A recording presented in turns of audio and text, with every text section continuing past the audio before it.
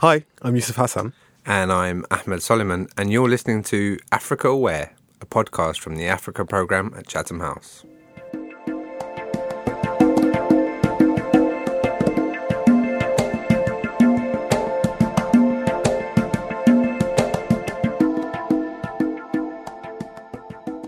Welcome back to Africa Aware. On this episode, we'll be discussing Ethiopia-Sudan relations. And on this episode, I'm very lucky to be joined by my colleague Ahmed Soliman, Research Fellow for the Horn of Africa at the Africa Programme, to discuss this topic and the Accept project that he's been working on alongside colleagues across Chatham House. Welcome to Africa Aware, Ahmed. Thank you, Yusuf, and it's great to be back on the pod. So could you please outline to our listeners what the Accept project is and what it aims to achieve? Of course, I'd be happy to. The strand of work, a programme that we're working on across Chatham House is called the Cross-Border Conflict Evidence Policy and Trends Project, which is snappily known as Accept.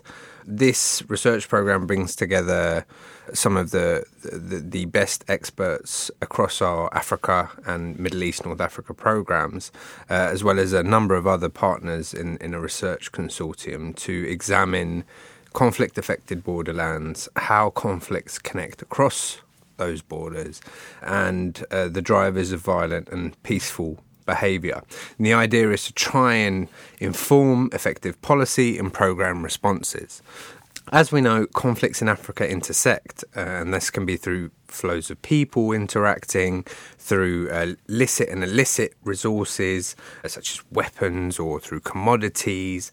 And this creates an intricate cross-border conflict system in a number of places, knitting together the formal, informal, the licit and illicit in ways that sometimes empower armed actors, enmesh conflict with crime and violent extremism, and also can ensnare local communities.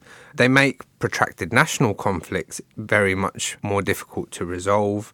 And what we are seeing is a need for international conflict response to innovate, to meet the challenges of cross-border conflict. And that means transcending state-centric approaches to tackling transnational networks that drive and sustain conflict and support communities who are trying to cope with protracted crises in a number of different areas. In particular, I myself am working on a case study on a number of areas of Sudan's borderlands, examining transnational conflict supply chains related to commodities along different borders that Sudan has with neighbouring countries, namely looking at Sudan's border with Libya, as well as looking at eastern Sudan and the border with northwestern Ethiopia. And we'll be looking at different types of resources and commodities in each of those regions, and the research is intended to explore how conflict dynamics and economic factors are shaping supply chains across the borders, including how these are exploited by conflict actors, how they shape resilience and people's ability to cope, and how they intersect with a number of different economic activities, as I mentioned, on the licit side as well as the illicit side. Ahmed, thank you so much for that comprehensive overview on the Accept project and some of your aims with regards to the findings you hope to publish over the coming years. The question I'll ask you, of course, as the Horn of Africa Research Fellow at the Africa Programme, someone working so closely on the project itself, what are some of the national macro ideas or areas of focus that you really want to explore during the project? And what can you see, especially with regard to the Ethiopia-Sudan relationship and its current state? I guess as we start to frame the research, we've been doing some scoping and beginning our thinking on some of the dynamics in and across the countries that we're working on in the Horn. One of those is to examine the relationship between Sudan and Ethiopia, where we've seen that the relations between the two countries have been damaged recently in the last couple of years by a number of issues which stem from, I think, the context of quite rocky political transitions underway in both countries, particularly over the last 5 years. I mean, we've seen in Ethiopia that in northern Ethiopia there has been conflict which has driven the influx of tens of thousands of refugees into Sudan, and there's a situation where some of those refugees potentially could be armed and kind of reigniting into the conflict. There are tensions linked to the use and appropriation of land, especially agricultural land in Al-Fashiga in the east of Sudan, and the use of that land, the markets that are involved, which used to be part of quite a soft border. Now we're seeing a redemarcation, if you will, of the boundary line physically through force between southeastern Sudan and northwestern Ethiopia. These developments have added new dimensions to the fraught negotiations between Ethiopia, Sudan and as well Egypt, relating to the Grand Ethiopian Renaissance Dam, the GERD, and ongoing issues around water usage on the Nile.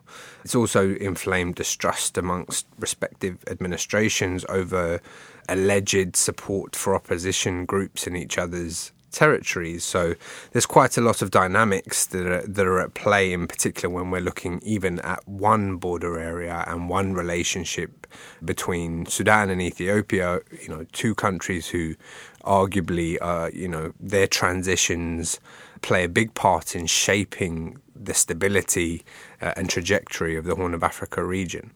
Thank you so much for going into some of those macro trends. To go into more specifics, Ahmed, what do you see as the major issues, framing the Sudan-Ethiopia relationship? And what does it look like in the coming years? As you've mentioned, the last 5 years has been difficult for both countries as they go through transitions. What are those issues? I mean, what we're seeing is, I mentioned some of the shared issues, such as the Al-Fashiga disputes over territory and land, tensions over the GERD. But for neighbouring countries, there is a tendency to think about Ethiopia and Sudan quite separately, even, they're quite closely aligned. There are similarities and challenges that both countries are facing, and you can point to reasons for that, and there are clear commonalities. I mean, both countries have had peripheral challenges or subnational challenges where there have been grievances that have been reared at regional level that have been brought to the national capitals and the national level. Both have recently seen the decline and resurgence of, to some extent and to varying extent, of previous regimes and regime figures. In Ethiopia and Sudan, there's also a dimension of renewed political leadership, particularly when you think about the transitional government in Sudan and the emergence of a new civilian administration there, which is still being contested, but also the emergence of significant new military figures when we're talking about General Burhan, but in particular, think about the number two in the military, General Hemeti. And in Ethiopia, when we're considering the rise of Abiy Ahmed and his government in Ethiopia. So you see there's quite a lot of commonality there. Historically, of course, Ethiopia has been the provider of security in the greater Horn of Africa region, but we see this role changing because of the internal dynamics and the conflict within Ethiopia and its concentration internally. Sudan is continuing to try and find its way in terms of the role that it could play in the region, but of course Sudan is a country that bridges not only many neighbouring countries, I think 7, but it also bridges several different regions: North Africa, the Arabian Gulf, the Sahel, the Horn of Africa and East Africa in particular. So I think what we see here is that these dynamics are affecting relations between the two countries. The reorientation that we're seeing has also changed the nature of the regional bloc IGAD, and the regional bloc's chairmanship has shifted over to Sudan, but there have clearly been very huge difficulties in that shift, and Sudan's ability to, again, given the internal issues in the country, to work on regional issues has been limited. I think changes in both countries are also subject to shifts within the international community, so we see that in both the US relationship with Sudan, but also the US relationship with Ethiopia and how that has shifted, how it has fluctuated and ebbed between positive and negative in the Sudanese case, and similar in the Ethiopian case as well. And it's, of course, interesting also to consider the interests of other countries that are engaged in the region, China very heavily, a number of the countries in the Arabian Gulf, the UAE, Saudi Arabia, Qatar, and the role of those countries. And when we're thinking about that, we're also thinking about the economies of the countries, which are having seen internal conflict, are really suffering, and this is partly related to infrastructure, to global circumstances, including COVID, including climatic factors, but that impacts relations as well. Thank you so much for the really, really interesting insights you had there regarding the specific issues framing the Sudan-Ethiopia relationship. We are, of course, a policy institute, and we want policy-orientated outcomes that are, of course, beneficial for citizens in both countries. The question I have for you then is, what do you believe the policy changes necessary on the ground are to see that benefit for those citizens? It's a good question, Yusuf, and I think at this really critical juncture in the transitions of both of these hugely influential countries in the region, I think it's really important that there's a lot of focus on how hostilities can be de-escalated and sustainable compromises reached and of course, relations restored. I think thinking through that in terms of the regional order is important, but there is a lack of coherence as to what the goals should be when approaching that and what the objectives should be of policy interventions. I think there's also not really a common understanding of how to define peace between Ethiopia and Sudan. I think that's including within Ethiopia and Sudan as well as between the two countries. So I think before we kind of try to frame what the policy and levers can be to try and reach a settlement between the two countries or to improve relations between the two countries on a variety of issues, I think there needs to be more agreement or more work done into thinking about what a settlement could look like. And it's increasingly clear to me that centering of any of solutions needs to come from Ethiopia and Sudan, from within those countries.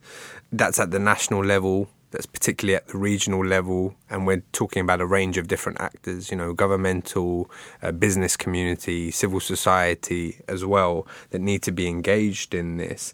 And equally, what happens in Ethiopia and Sudan certainly has regional and global implications.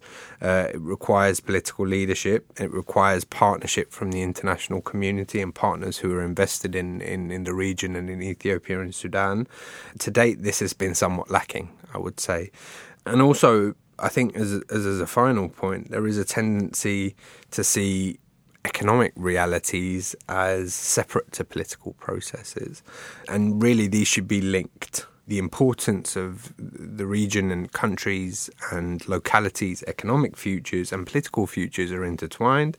Integrating these approaches, I think, is vital to any sustainable regional and international responses and ensuring that local communities are able to benefit from any sustainable political arrangements or settlements that are reached. Fantastic. Thank you so much for that really useful overview on the policy interventions that could be made. This is, of course, all long-term thinking. Ahmed, you'll be joining me for my other interviews during this episode, so thank you for now. Thank you, Yusuf, and looking forward to exploring this issue further.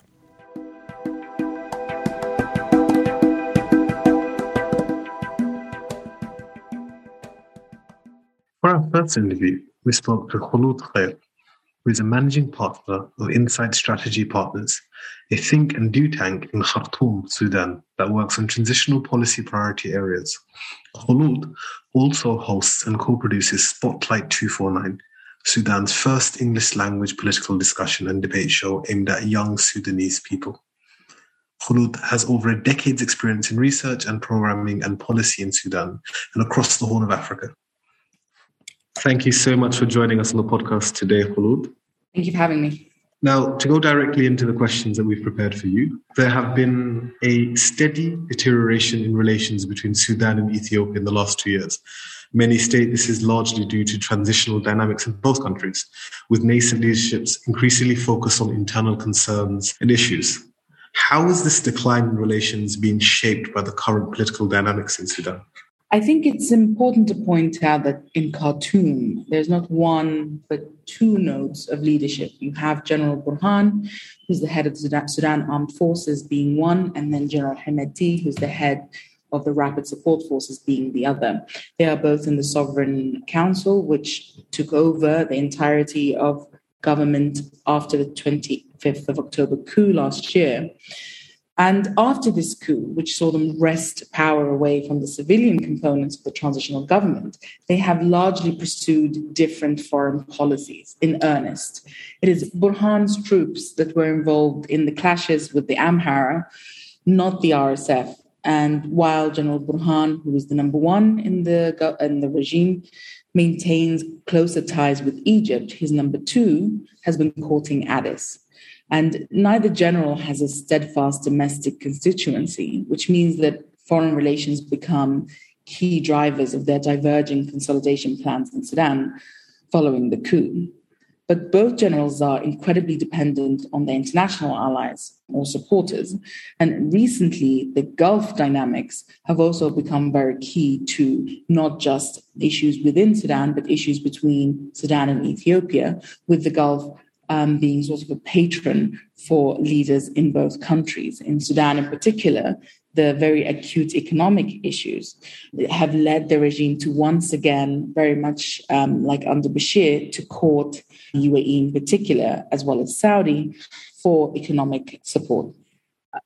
Burhan and Hemeti are sort of fair weather friends in a way. They have been brought together by their joint immediate interests in evading transitional justice, in evading economic accountability, and evading security sector reform, or SSR. But beyond that, they don't have much mutual interest. And part of the reason for that is because they are planning on consolidating this coup in very different ways. For Hemeti, he much prefers a smaller, privatized state where he's able to install allies in different parts of the country and have a very transactional economic relationship with them. Whereas for Burhan, he relies on a much more expensive, much broader constituency as a base, which is why he has gotten in bed with the Islamists. Of course, this has proven to be quite unpopular with his Arab allies, as they themselves have their own problems with the Muslim Brotherhood and the Islamists writ large. What this means is that for Burhan, it's more expensive to consolidate his post-coup regime, which is why he has reached out to the Arab allies quite recently in a tour of the UAE, Saudi, and Egypt, as well as Chad. But for Hemeti, his interest in the gold sector and how much of that actually exists outside of the formal economy has meant that he is more financially independent. And so he can afford to court, in reality, just the one regional backer, which is the UAE. So what that looks like internally in Sudan is that Burhan's increased reliance on the Islamists has meant that he has had a lot of public ire directed in his direction. But people are concerned also about the ways in which Hemeti's economic enterprise has cut out effectively many elites, many traditional elites, but also many political elites. And so while, for example, rebel groups who are in a financial relationship with the regime tend to side mostly with Hemeti, who's a better sort of economic bet at the moment, political parties tend to side more with General Burhan. Of course, with the economy being the way it is, those kinds of considerations really sort of come to a head now that we have Ramadan and the dollar yo-yoing and not being able to create the right kind of environment for foreign direct investment and making the regime increasingly more reliant on bilateral funding from regional allies.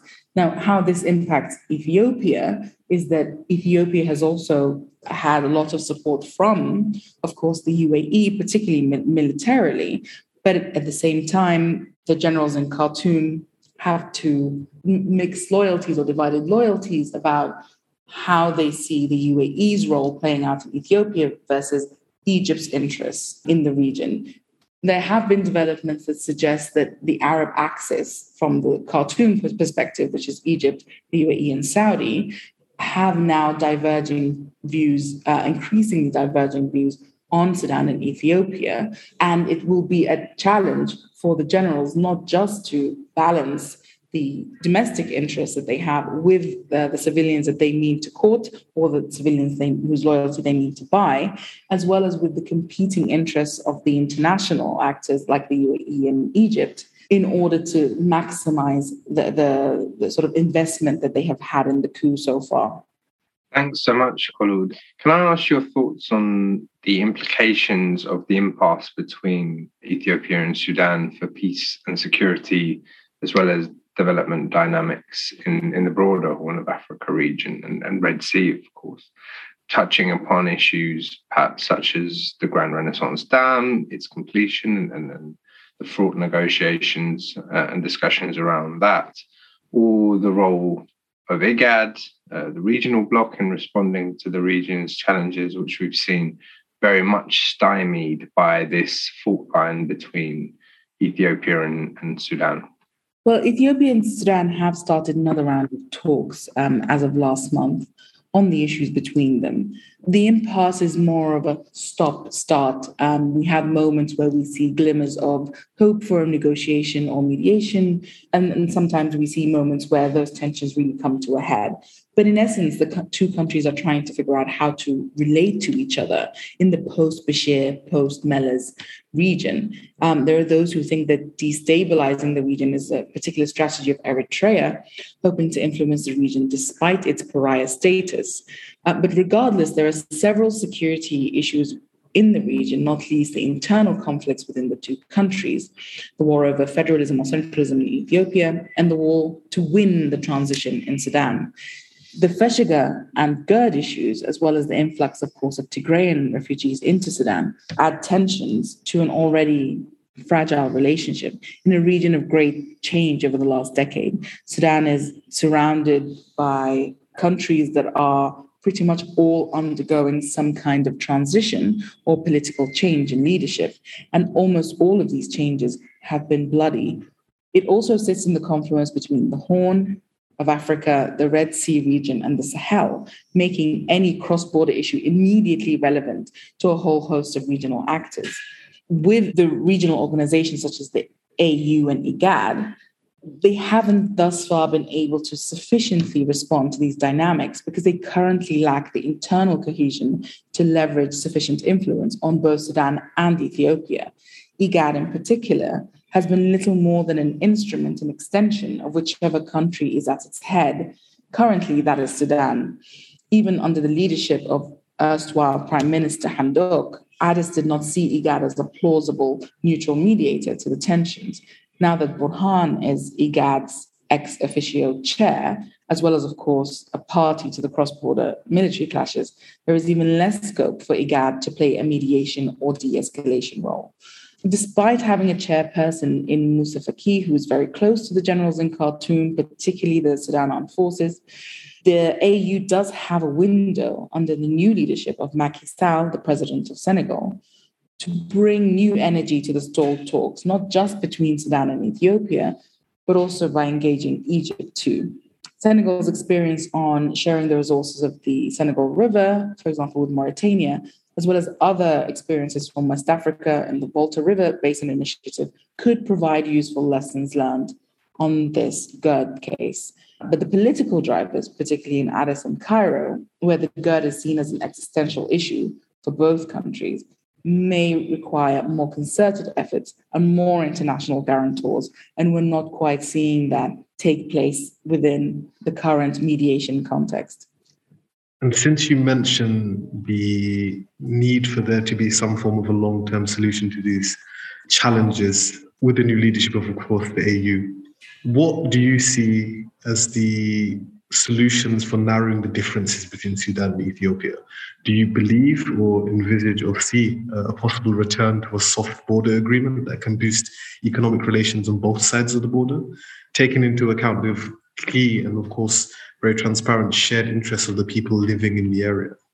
The initial soft border during the Bashir Mellah's years was a policy largely built on a quote-unquote gentleman's agreement, more than it was a sort of very robust legal agreement. And this meant that it had little longevity after the fall of both of those leaders and is vulnerable to political changes in a region that's already very politically dynamic.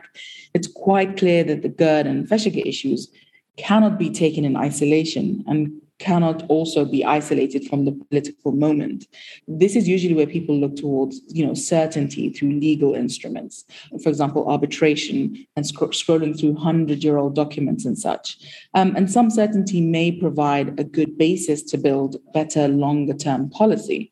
But focusing on water and resource governance in the future, rather than confirming boundaries drawn up in the past, is probably more of a useful exercise.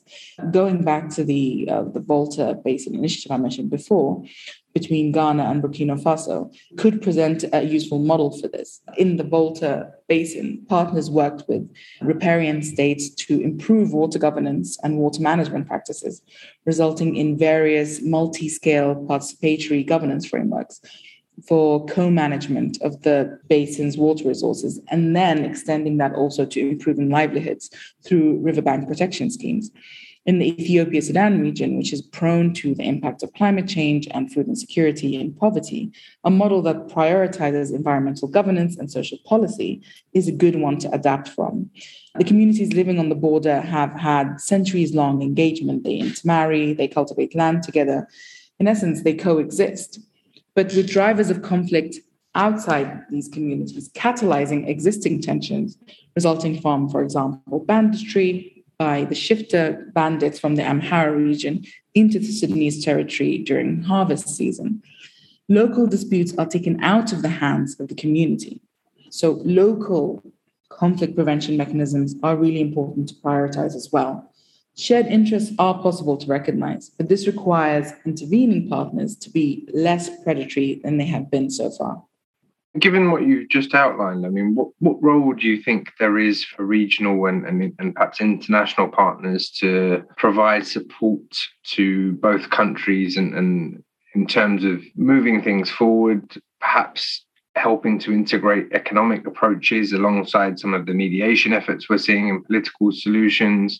For example, you did talk earlier about the UAE's role in mediating, specifically on Fashega, but also on the Grand Renaissance Dam. Last year, I think the UAE's proposal for jointly developing the resources of Fashega were turned down by both sides. That seems to be on the table again. I mean, what do you make of this? Is there a role here in kind of bringing forth these economic approaches? And what do you see as perhaps some of the risks? I mean, for example, the UAE's very much engaged as an actor bilaterally in the region and alongside some engaging with other bilateral actors as well, I would say. But there is a notion that there is a limited understanding of the region and very much a transactional and securitized approach to these diplomatic efforts. What's your take on that? I agree. The old UAE plan was not great. It was not welcomed by all parties, including the communities at the border. The plan entailed not only guardianship guaranteeship, I should say, from the UAE, which, given how much influence in both Sudan and Ethiopia the UAE has, makes some sense, but also that a large share of the land and its resources are then used by and owned by the UAE. The new plans need to put communities first, but considering that both regimes in Addis and Khartoum are looking for international and political and financial support, the terms of the agreement may not be in the two countries' favor, even at the state level, let alone at the community level. Currently, both Addis and Khartoum are desperately seeking international and mostly regional support that allows them to survive the current pressures put on them. And the UAE does provide that. And this means that the UAE understands that it has leverage over these countries. I wouldn't be surprised to see that new plans around Al-Fashiga, but also for Sudan around the privatization and sale of Port Sudan in the east on the Red Sea would see more beneficial terms for the UAE than for Sudan compared to before. The issue with the UAE as a sort of a sole bilateral supporter of any initiative on the Al-Fashiga region is that the UAE mostly concerns itself with food security for itself and Red Sea security, and therefore sees this region mostly through a securitized lens. And so their plans are likely to gravitate around creating another linchpin to guarantee that security rather than having sort of the lens of mediation or long-term successful coexistence. Both Sudan and Ethiopia, as old empires, have been undergoing processes of fragmentation. Two of the youngest countries in the world, South Sudan and Eritrea, broke away from this region. And both the regimes in both Sudan and Ethiopia would be careful not to recreate this fragmentation, even as other international and regional issues provide many drivers for continued fragmentation. I think the answer lies in some level of multilateral cohesion on this region. The international community needs to revise the ways in which it engages in the region. There are a plethora of Horn of Africa and Red Sea envoys. Recently, China too has appointed one. But the engagement of these envoys and the capitals behind them tend to focus on one country at a time rather than formulating regional strategies for engagement. And this means that externally cultivating mutual opportunities between these countries can often be missing. But domestically too, civil society across these countries need to forge better relations between themselves in order to foster people-led engagement and cross-learning rather than having only state-to-state engagement guide the relations between the countries. That was a really, really fantastic and expansive answer, like all of your others, Kholood. Thank you so much for joining us today. Thank you for having me.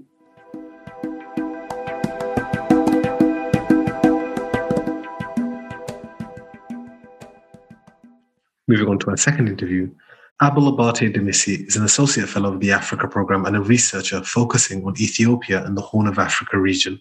Abel worked as a political advisor for the British Embassy in Addis Ababa from 2015 to 2019 and as a senior researcher and latterly programme head at the government-run think tank, the Ethiopian Foreign Relations and Strategic Studies Institute.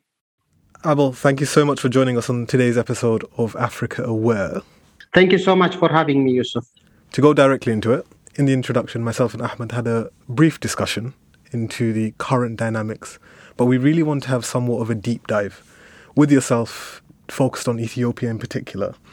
And actually, as someone who, of course, resides in the region and has worked in the region for a number of years, how has the recent political developments in Ethiopia and Sudan impacted relations between the two countries, particularly following the Tigray War since November 2020? Thank you so much, Yusuf. It's an excellent question. As you know, Ethiopia and Sudan had several years of long-standing relationships, and the two countries enjoyed amicable relationship until the downfall of Omar Hassan al-Bashir in Sudan. In fact, shortly after that, amicable relationship has continued for some time, and Prime Minister Abiy was considered as one of the most important mediators of the mediation between the military and the civilian opposition groups. But that didn't last long. And immediately after that, both countries start to have some serious crisis, internal crisis in the respective countries. And we also seen a spillover effect and impacting the bilateral relationship. And I think, as you have pointed out, the Tigray War is the most important phenomena in this situation. Following the Tigray War, Prime Minister Abiy, there was a speculation that Prime Minister Abiy has requested the Sudanese leadership to close borders, and even some speculation suggested that he has also asked for the Sudanese authorities to contribute troops as part of his what he called law and order mission to Sudan. But that didn't happen. In fact, Sudan has, in what Ethiopia described, started to encroach the contested border territories of Al-Fashaga region. As you might know, Yusuf, the two countries share more than 740 kilometers of borderlands, and out of that, more than 260 kilometers is in Al Fashaga region. And this region is known for its fertile arable land, and Ethiopia used to have millions of dollars every year through the export of oilseeds. So that's what Ethiopia calls it an encroachment, according to at least from the Ethiopia's government perspective, was an opportunity by the Sudanese authorities to exploit the internal vulnerability in Ethiopia. And after that, the two countries have also stopped seeing eye to eye on a number of issues, including the Great Ethiopian Renaissance Dam, and which Sudan had strongly backing throughout the al-Bashir period, but now that has changed. And Sudan is now pretty much critical of Ethiopia's position in every aspect of the negotiation when it comes to the Great Ethiopian Renaissance Dam. And the other thing, I think, which we can discuss a little bit further is the issue of refugees in both countries. And following the Tigray war, several thousands of Tigrayans in particular have fled to Sudan. And for the government, Addis and the Amhara regional states, the TPLF have been actively recruiting from the refugees to go back and fight the regional states in Amhara region, and also the federal government, which Sudan strongly denies. So there are multiple factors that have contributed in dwindling relationship with both countries. But one thing that we cannot deny is both countries have long-standing relationship that has lasted actually centuries. I think that's a great point, Abel, that you make all round. One of the things I would probably add to that of significance on the Sudanese side is, of course, the October coup that took place in Sudan last year, with the military overthrowing the transitional government there. And I think those dynamics have also been very significant in the military wanting to reinforce its position. I think the border area with northwestern Ethiopia is an area where the military has tried to buy some public sympathy as well through its control of territory there, particularly by the Sudanese armed forces. And that has, I think, also buttressed against its relationships with Ethiopia. As Abel rightly mentioned, when the war began in the Tigray region, the efforts or the offer by Prime Minister Abdallah Hamdok at that time in the Sudanese transitional government to mediate between the federal government in Ethiopia and the Tigrayan forces. So that was rebuffed quite strongly, as we understand, by the federal government and Prime Minister Abiy, and I think that also led to a deterioration of the relationship between the two countries even further. And that's when, in the environment where you have a very recent change in the chairmanship of IGAD from Ethiopia to Sudan. So I think that environment has also accelerated those tensions further.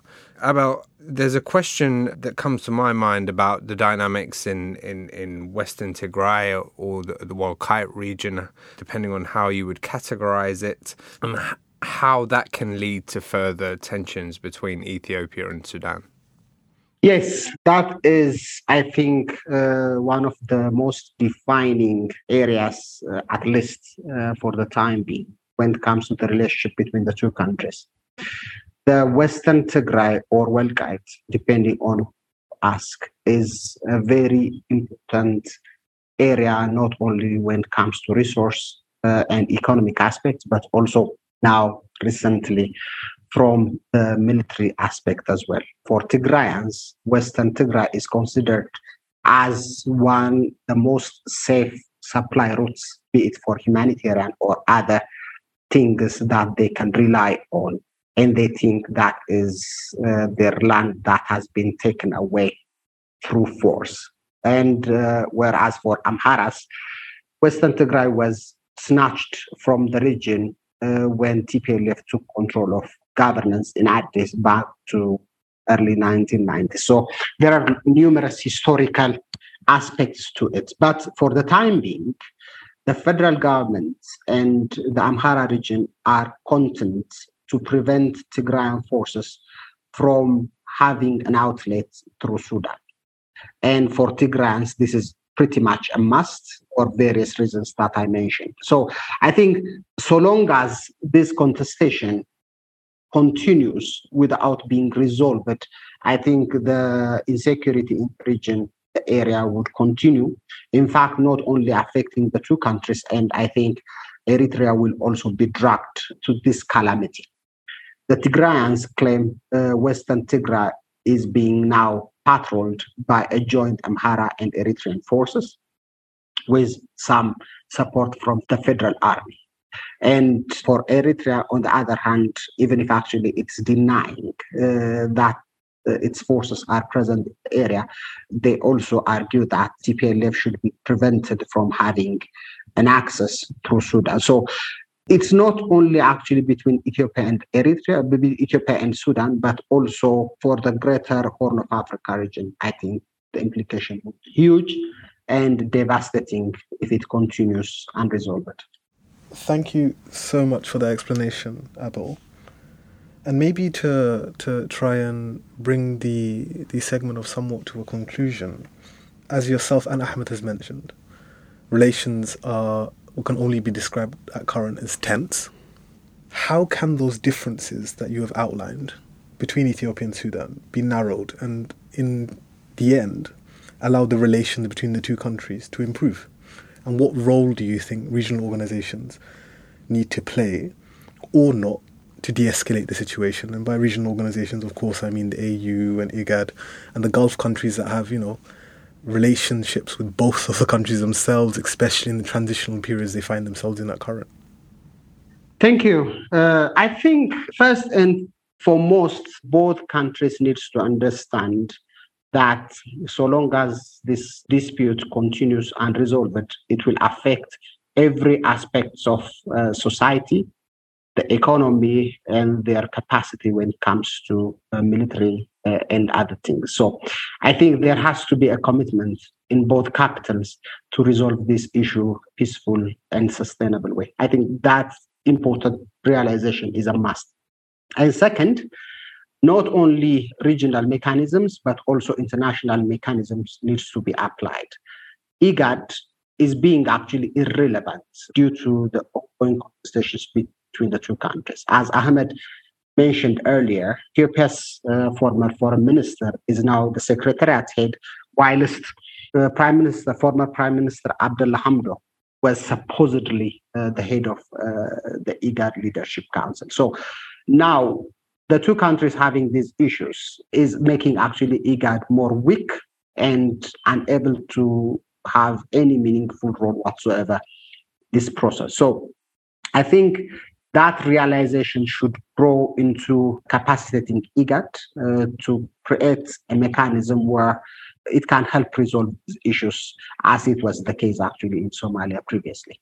And in line with that, the African Union needs to also play a role pretty much through the President Obasanjo mechanism that it has created recently. The President Obasanjo has been appointed as a Horn of Africa envoy, but it looked at the moment his only assignment is Ethiopia and specifically Tigray. I think there has to be a mechanism where the former president needs to have a broader perspective when it comes to regional problems, and which is actually, in our case, the problem between Sudan and Ethiopia. And the AU needs to uphold its responsibilities in bringing the two parties to a negotiating table. And in line with that, let's face it, the Gulf countries have a huge levers in this part of the world, particularly the Emiratis and the Saudis.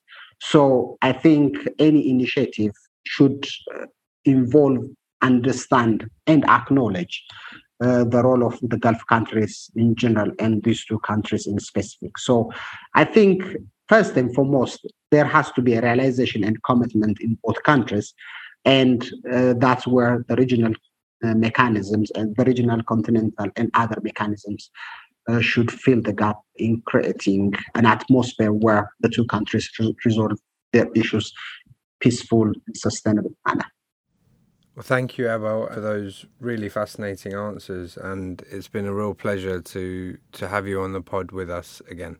Thank you so much. It's a pleasure to be invited.